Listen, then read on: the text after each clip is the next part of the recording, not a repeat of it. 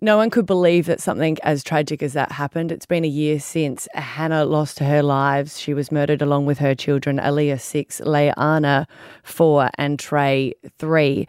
Her parents join us in the studio now, Lloyd and Sue. How are you guys coping at the moment? A bit sad this morning, actually, because you know how Facebook has your memories come up. Yeah. Today was, we all went to SeaWorld today, the whole family, our son and his boys and that too, and it was such a good day. And as a mum, nothing I like more is family all together. Yeah. And, when that memory came up, I was like, oh, if only we knew. Then. It was fun times. It was great. Chaos, absolutely chaos. 3 kids plus Hannah in the house and just complete chaos. Can you tell us what Hannah was like? Bubbly. She was effervescent, I suppose, very bubbly, big smile, critical. You mean she was a CrossFitter and she had high standards? I reckon let's go with that. Extremely. You used to go and train with her, which I used to think, well, I don't know how you could do that. She would just be picking on you guys. Oh, constantly. Yeah. What do you call that, Mum? So each day, I guess, must be different. Some days you probably have good days and some days you have bad days. It's so true. It's just the little things. Something will pop up, Facebook or whatever. That does my head in a bit. I'm glad that they're there, especially the little recordings we found. When we finally got Hannah's phone back from the police, we started going through it, and there was little messages there, videos that Leanna and Aaliyah had done, and they never got sent. They were just in there, this little time capsule, and we opened them up and looked at them.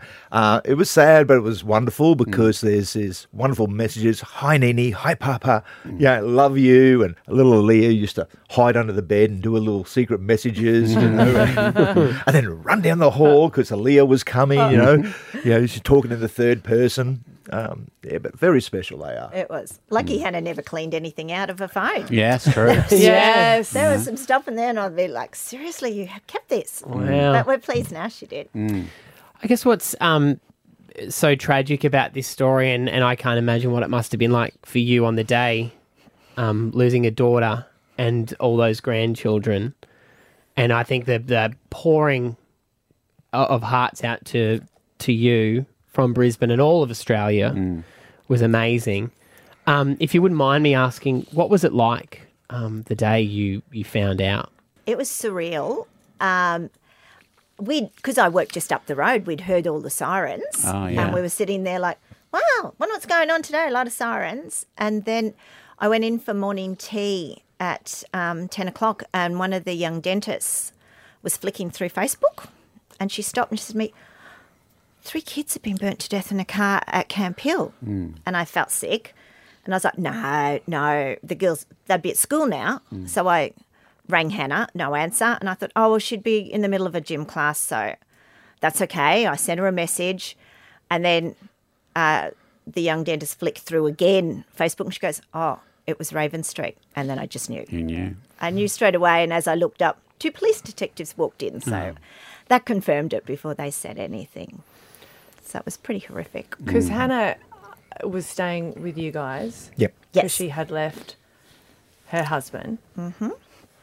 Because that's when she, I guess, admitted to you guys that there were some problems. And I know that you have spoken about it, that for her, she didn't know if it was domestic violence because he hadn't physically abused her, but there was a lot of control issues, sexually, financially, in every aspect, I guess, of her life. And she'd told me a lot over the years, which was very difficult because I wanted to say something or affront him, but it just would make matters worse. And on the rare occasion when I did say something, she would ring me in tears and I would have to grovel and apologise to make everything okay. So we did know, but our hands were tied. Because I guess you kind of go, you want your daughter to be happy and you don't want to upset them and you don't want to stop at seeing your grandchildren. Well, he was so controlling that if Sue did say something, then he would stop the kids from coming over to our place.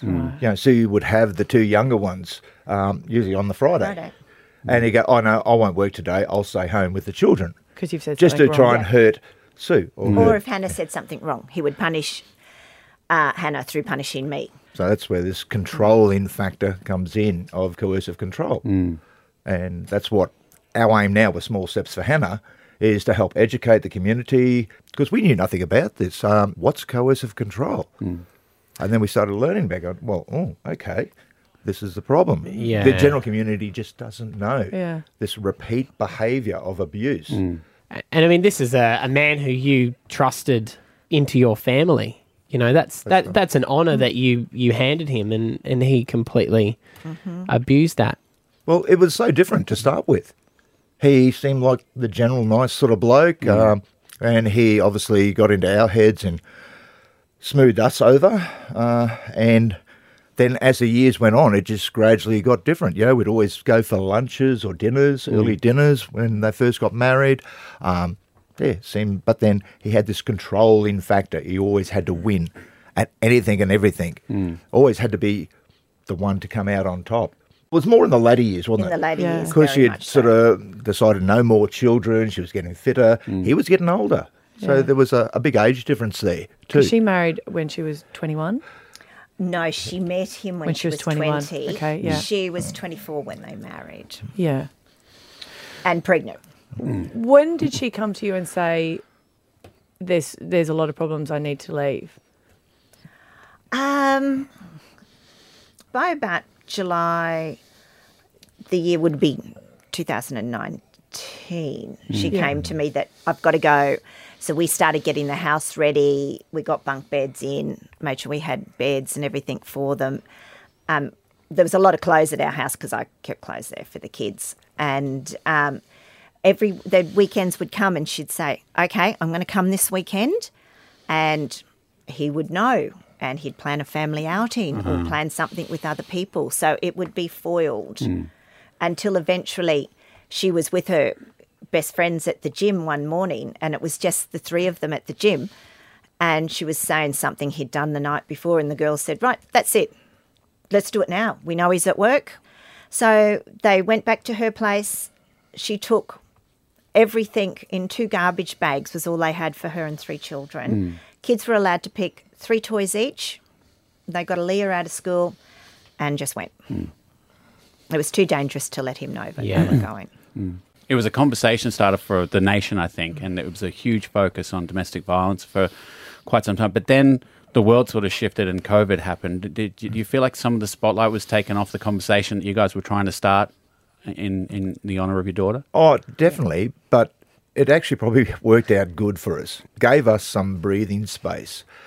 Obviously, after it first happened, we had reporters and everyone knocking on the door, wanting to get our story and talk to us. It was just too hard to talk, and we just needed our own time. So when COVID hit, it was a pity that the summit that they had, that sort of got forgotten. But then they've brought that back after the elections, that they're going to do something about it. As for us, it was a healing process. Off we'd go every morning for 2 to 3 hour walks with our dogs up the bush. We're lucky enough that we got Whites Hill Reserve just behind us. So You can get lost in that place. 15-minute walk from home up to there, and then just wander, and just beautiful. Honestly, I admire you guys so much because your grief has been channeled into making changes for families, no matter how hard you find it. And I think that's something that was instilled in, I guess, Hannah in her final moments, the instructions that she gave to the people that pulled her out of the car. Yeah. Well, I guess was to fight for justice. Yes. Yeah. Yes. She didn't know he was dead at that stage, so she wanted to make sure he was going to pay. Yeah, right. And I guess that's setting up Small Steps for Hannah has been to educate people to make the changes. It's sort of like a twofold thing. We want to try and educate people, help out the community, and also fundraise. So we're a non-for-profit organisation that once we make some decent sort of money, we want to then channel that into other DV organisations who are helping survivors of DV. Our main goal is coercive control. We want to see that legislated. Is it overseas? Yes. In some places there is, isn't there? Yes, Yeah. the UK and Scotland. Yeah. So I guess in Australia we've just got this outdated thing that unless it's physical, then it's not. But the amount of people that would be listening right now that feel like they are completely trapped and controlled. Yes. And with this day and age, you can track people, and it's Other countries are trying to get on board as well. I believe America's starting to look at it as well. Queensland government want to do it right, and hopefully we'll see something within 4 years.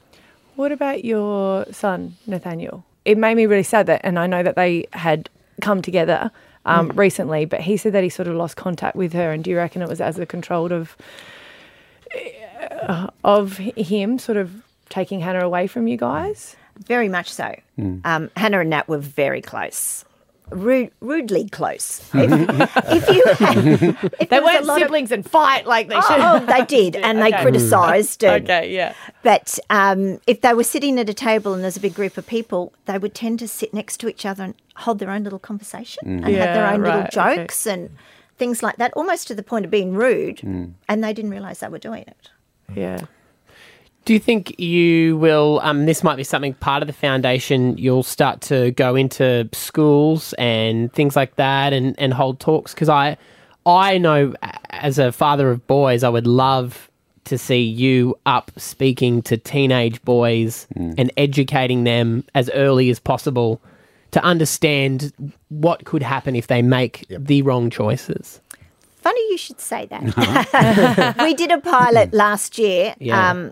My friend Carolyn Robinson and she runs Beyond DV, and we did a mother-daughter talk last year just as a pilot to see how it would go. Yeah. This year we're wanting to get into schools and do a lot more mother-daughter talks, and also we want to do a few father and son talks as well. Yeah. Great. Because there was something that one of Hannah's best friends said at her memorial, which always stayed with me, is that like her little boys become angry men.